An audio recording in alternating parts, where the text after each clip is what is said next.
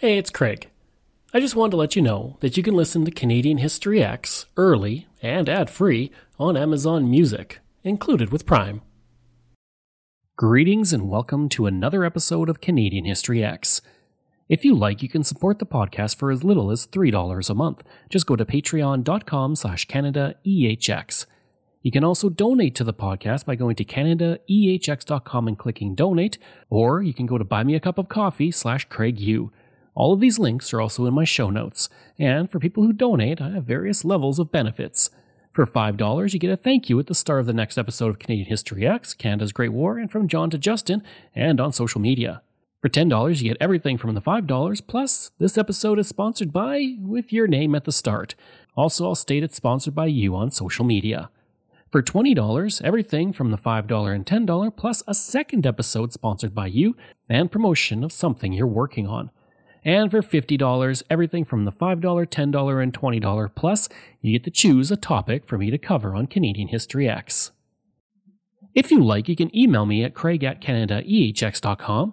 You can find me on Twitter, my handle is Craig Baird, CraigBaird, and I'm on Instagram and TikTok where I put up daily videos about Canada's history. Just go to my username, Bairdo37. And you can find weekly videos on Canada's history on my YouTube channel. Just go to youtube.com/c/CanadianHistoryX. If you want to find transcripts of every episode I've ever done, you can go to my website, CanadaEHX.com, and there's over 700 posts on Canada's history there. Before I begin, I want to mention there's quite a few Ukrainian names in here, and I really do apologize if I mispronounce anything. I will do my best, but if anything is mispronounced, I apologize. The history of Ukrainians in Canada is a deep one, and has helped give Canada some of its most noted citizens.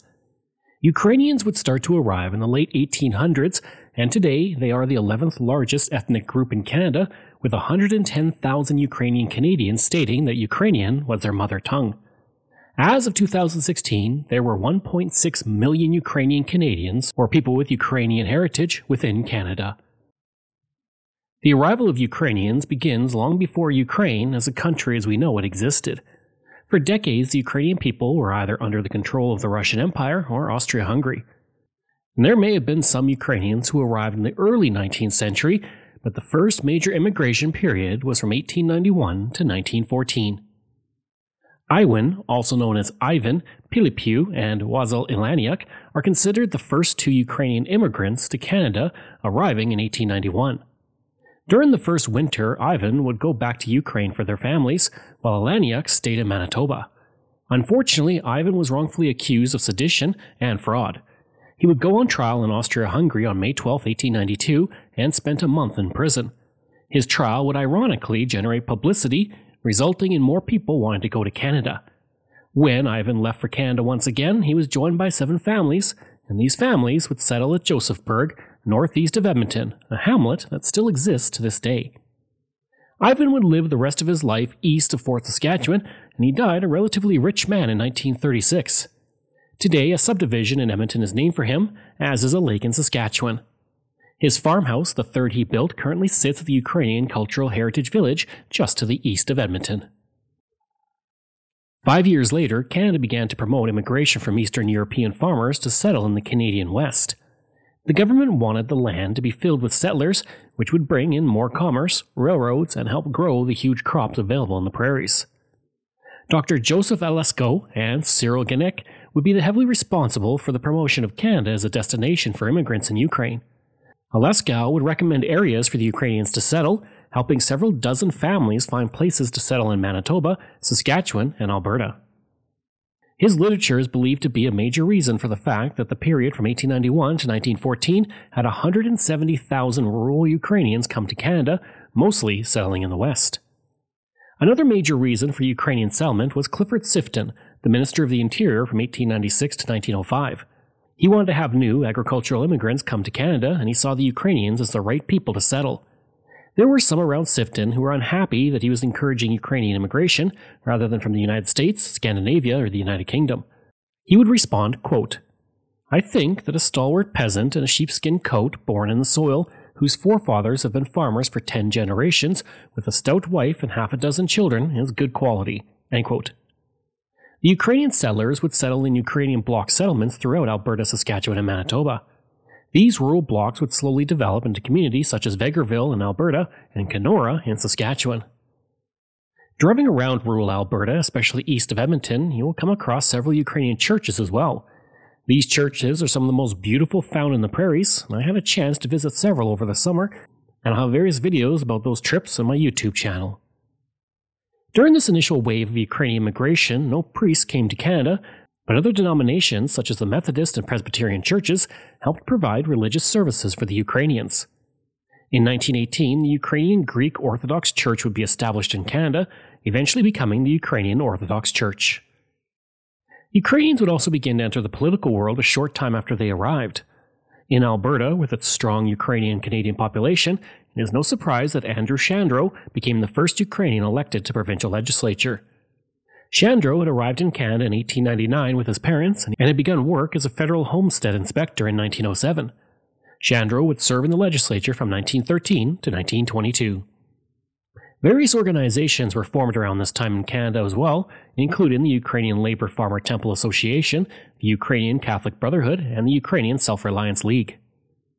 Unfortunately for new Ukrainian Canadians, the First World War would begin in 1914, and that ended the first phase of Ukrainian immigration.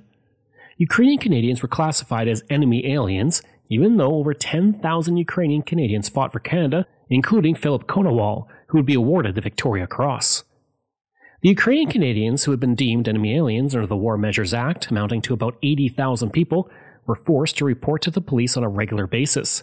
They had to carry government-issued identity papers at all times, and anyone who came to Canada after 1903 would lose their right to vote in federal elections. Ukrainian Canadians also tended to vote Liberal in elections, and the ruling Conservatives, or Union government as it was called at the time, was able to eliminate all of those votes by preventing Ukrainian Canadians from having their voice heard at the polls. I actually looked at the 1917 election, where a lot of people lost their right to vote, on my other podcast, From John to Justin, so be sure to check it out. Of the 80,000, 5,000, nearly all of them Ukrainian men, were put into camps where they were forced to work and often had meager food. Many landmarks, including Banff National Park, owe their existence to these men taken from their homes simply for the Ukrainian heritage. During the First World War, Munson was the site of a Ukrainian-Canadian internment camp where anyone deemed an enemy alien was housed. Those who were kept at the camp were put to work on the railway, and at the camp the structures were simply railway cars that had been set up. Unlike other internment camps, the one near Munson was set up late in the war, on October 13, 1918. The camp was only open for a brief period of time before it was moved to Eaton, Saskatchewan on February 25, 1919, although some sources say March 21, 1919. The time the camp was open unfortunately also coincided with the Spanish flu, and one of the men in the camp would die of the disease in November of 1918. There was also a camp located near what is today Kapuskasing, Ontario, which would house 1,300 German and Ukrainian prisoners. At the camp, prisoners were kept active in construction of buildings, clearing the land for an experimental farm, and harvesting the ample timber in the area. The camp was so isolated that there was little in the way of fences, and the only access to the location was via the railroad that had been built through earlier. For those who worked at the camp, they would often deal with mosquitoes that tormented them in the summer heat, while in the winter they dealt with the terrible cold. Of course, even though it was isolated, that didn't stop some from trying to escape. On December 18, 1917, 3 men decided to escape from the camp, intending to catch a train to Cochrane to at least get away from the camp for a few days. At 2 p.m. on that day, a prisoner slipped across the cleared perimeter into the woods when 2 guards had their backs turned. 5 minutes later, as snow fell, 2 others took advantage of getting away. At 3:20 p.m., during regular roll call, it was found that 3 prisoners were missing. 4 guards were dispatched to look for tracks. At 3:30 p.m., a trail of footprints heading to the west was found. At 4:45 p.m., darkness forced some of the searchers to return to the camp, while others continued on in their search for the prisoners. At 8:10 p.m., searchers once again departed from the camp with lights and retraced steps that they followed until dusk. At 12:30 a.m., the escapees were caught and returned to their cells. In August of 1917, the prisoners would briefly strike due to the hard schedule they were forced to work and their isolation from families and their homes elsewhere in Canada. On May 5, 1920, the camp was officially cleared and closed, and the buildings were sold to tender and demolished by a Toronto company. Today, a small cemetery is all that remains of the camp, which is where victims of the 1918 Spanish flu epidemic were buried. At another camp, the internees were mostly Ukrainian Canadians who were forced off their land simply because they had immigrated from a country that was allied with the Germans in the war.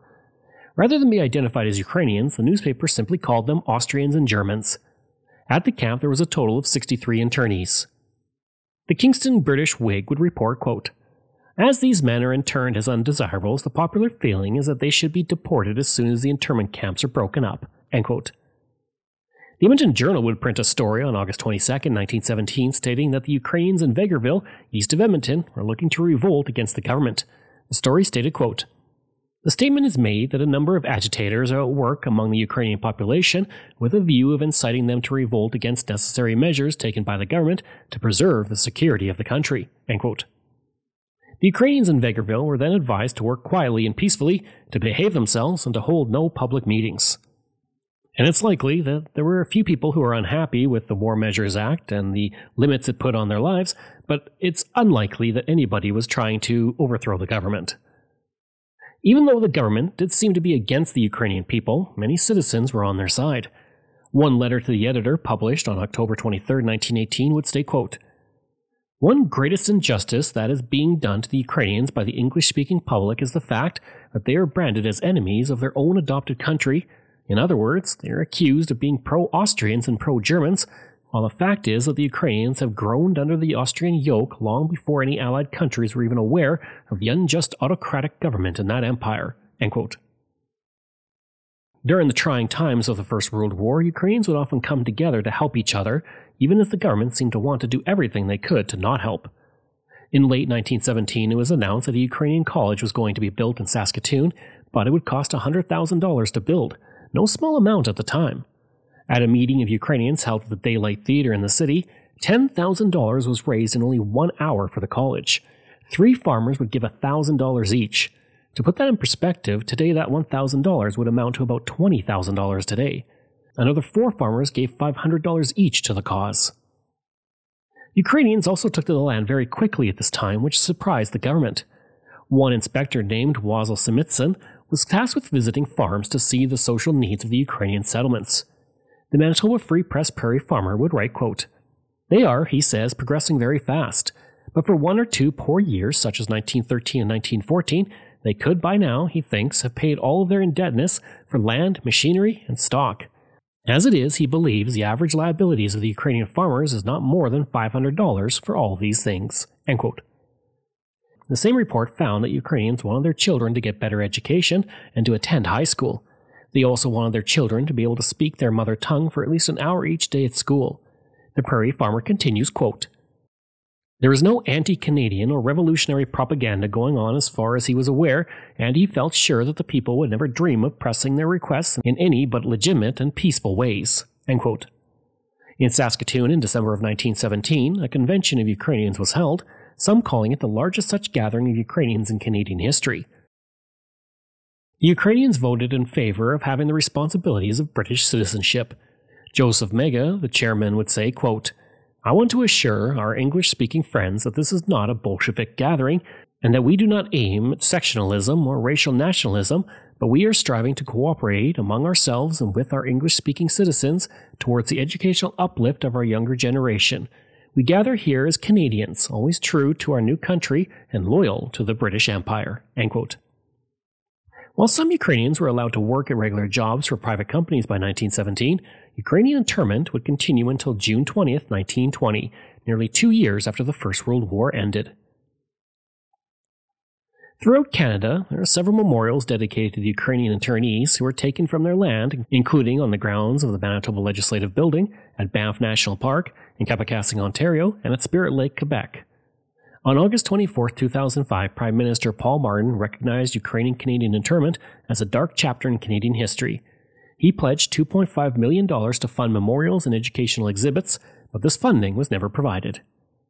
On May 9, 2008, Bill C-331 was passed under the government of Prime Minister Stephen Harper, which established the $10 million Canadian First World War Internment Recognition Fund.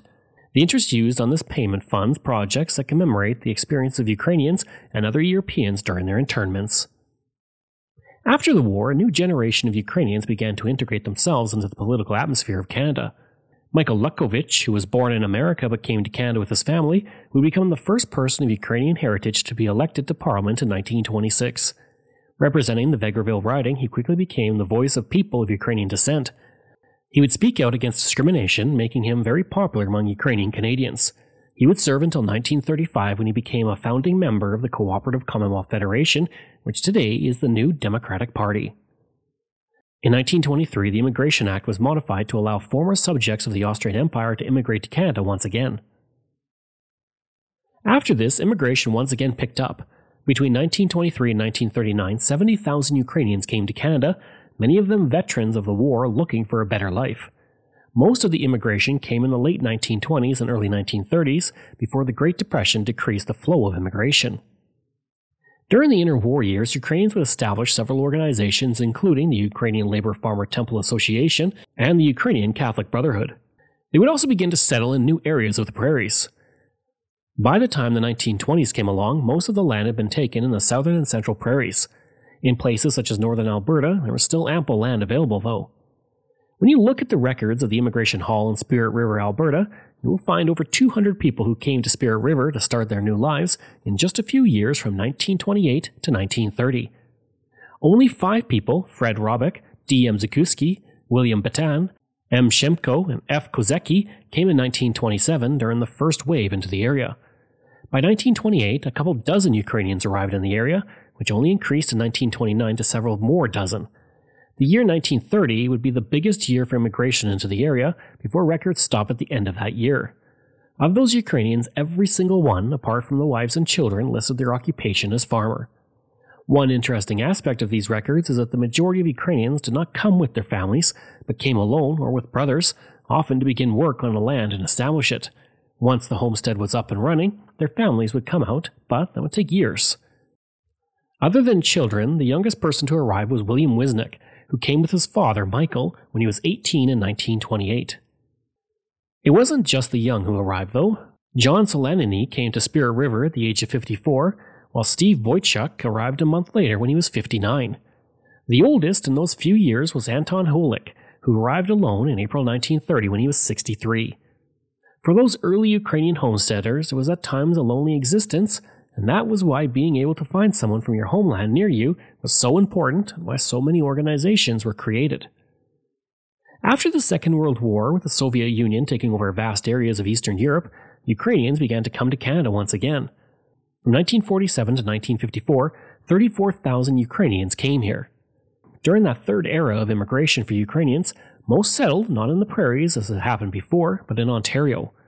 This new wave of immigrants would establish many more organizations that exist to this day, including the League of Ukrainian Canadians, Plast Canada, and the Ukrainian Canadian Professional and Business Federation.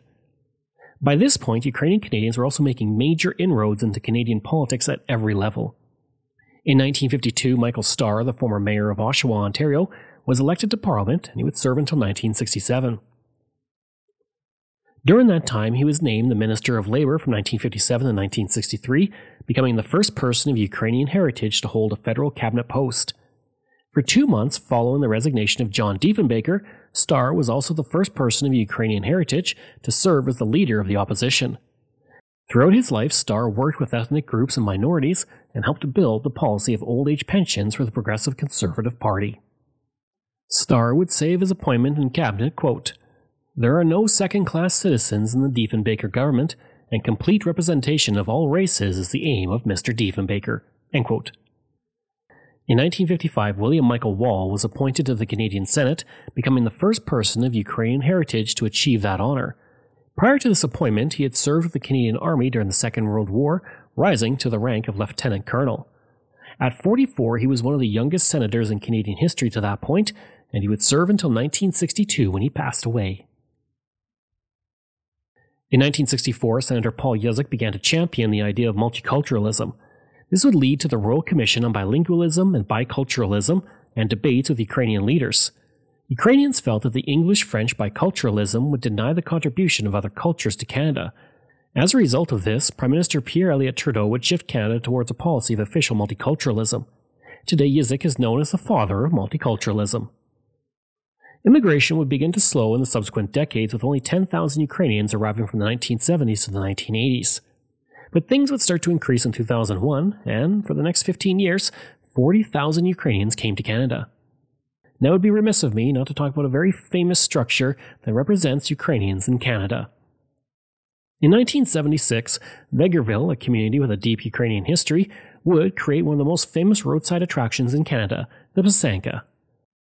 The art of wax-resist egg decoration dates back to the pre-Christian era, and eggs decorated by Ukrainians featured nature symbols that became part of spring rituals. They worshipped a god named Dazbo, and birds were one of his creations.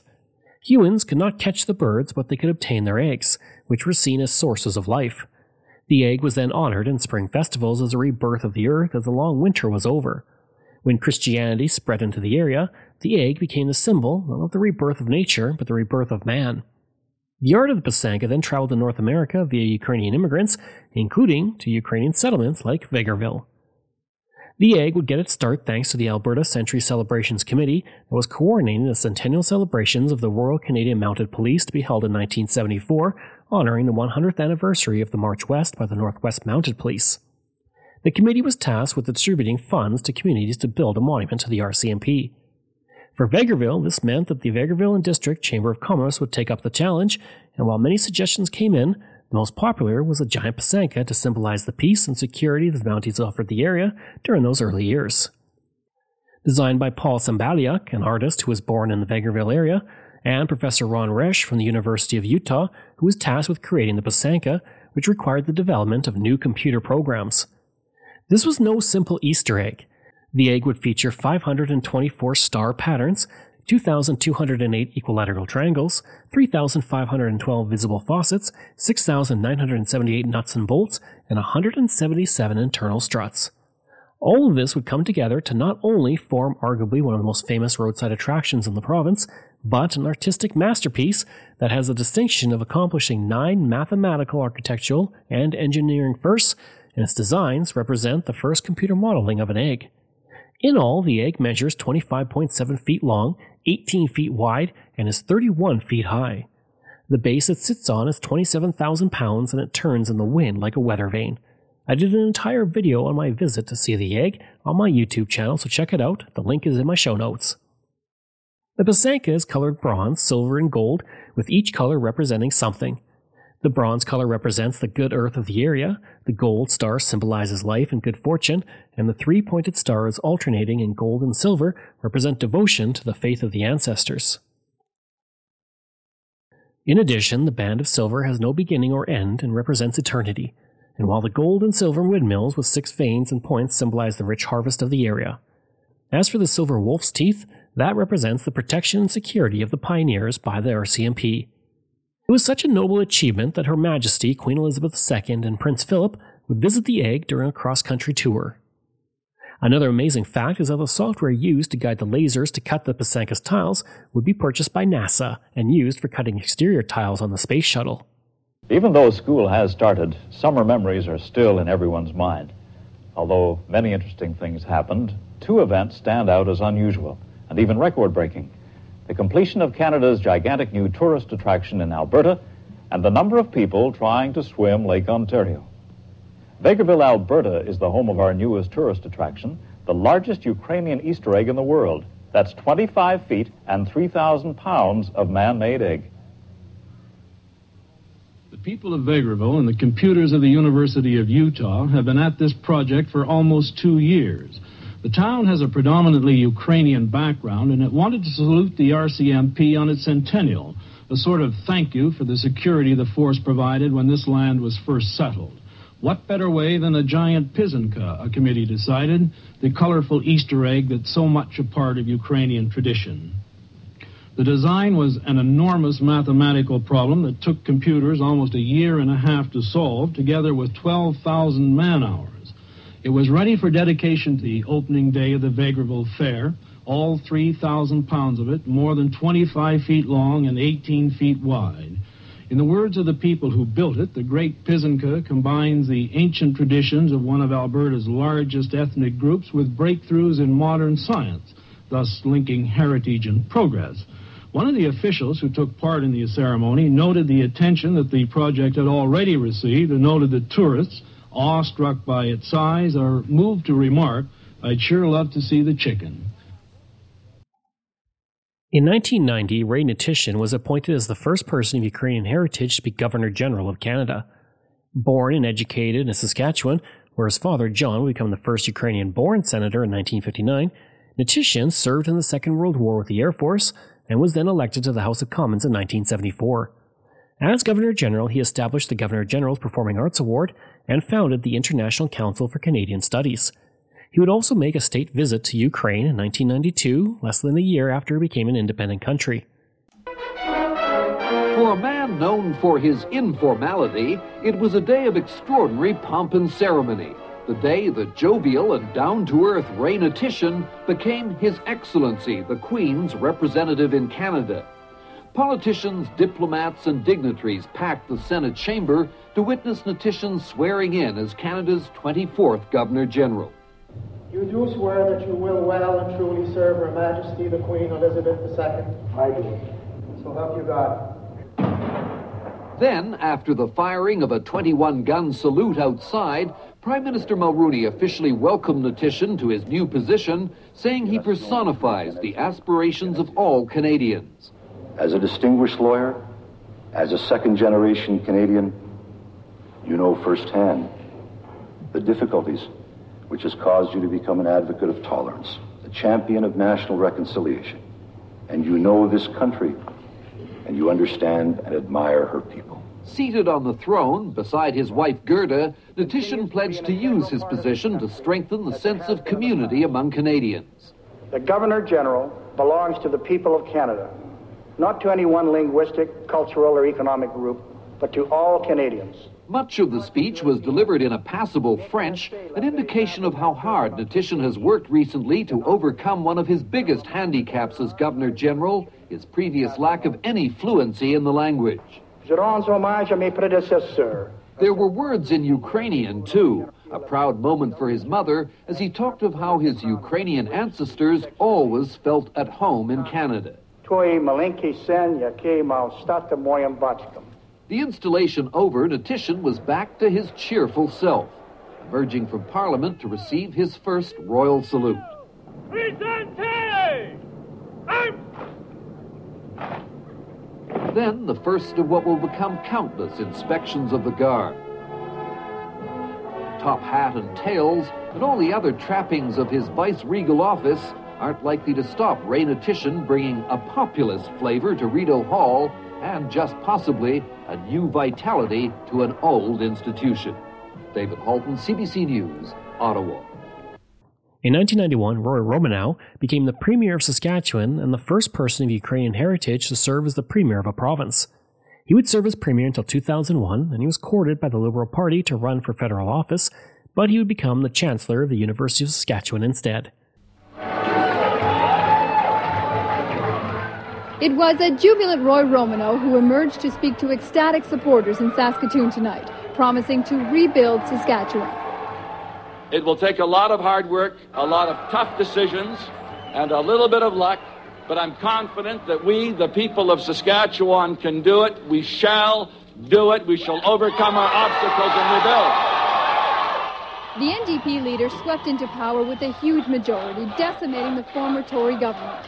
But it was an upbeat and relatively optimistic Grant Devine who addressed his supporters in his rural riding of Estevan. He promised them he would be an effective opposition leader. I will be the same in opposition as I was in government.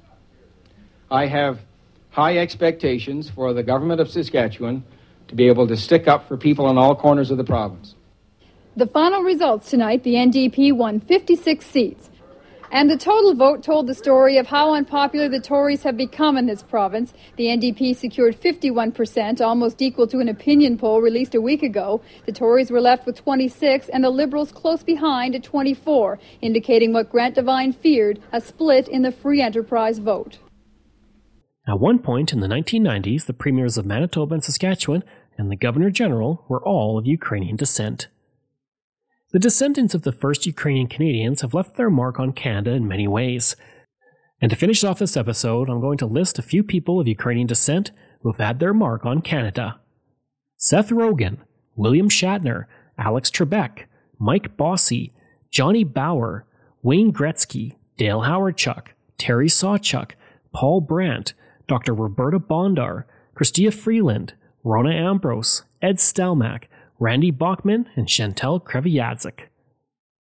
I hope you enjoyed that special episode on Ukrainians in Canada. And tomorrow we're going to be looking at Joan Bamford Fletcher, a very badass nurse from the Second World War. If you like, you can email me at craig@canadaehx.com. You can find me on Twitter. My handle is Craig Baird, CraigBaird, and I'm on Instagram at Bairdo37. As well, again, if you want to support the podcast, you can for as little as $3 a month. Just go to patreon.com/CanadaEHX. And you can donate to the podcast by going to CanadaEHX.com and clicking Donate. I'd also like to thank all of my wonderful patrons, and I apologize if I get any names incorrect.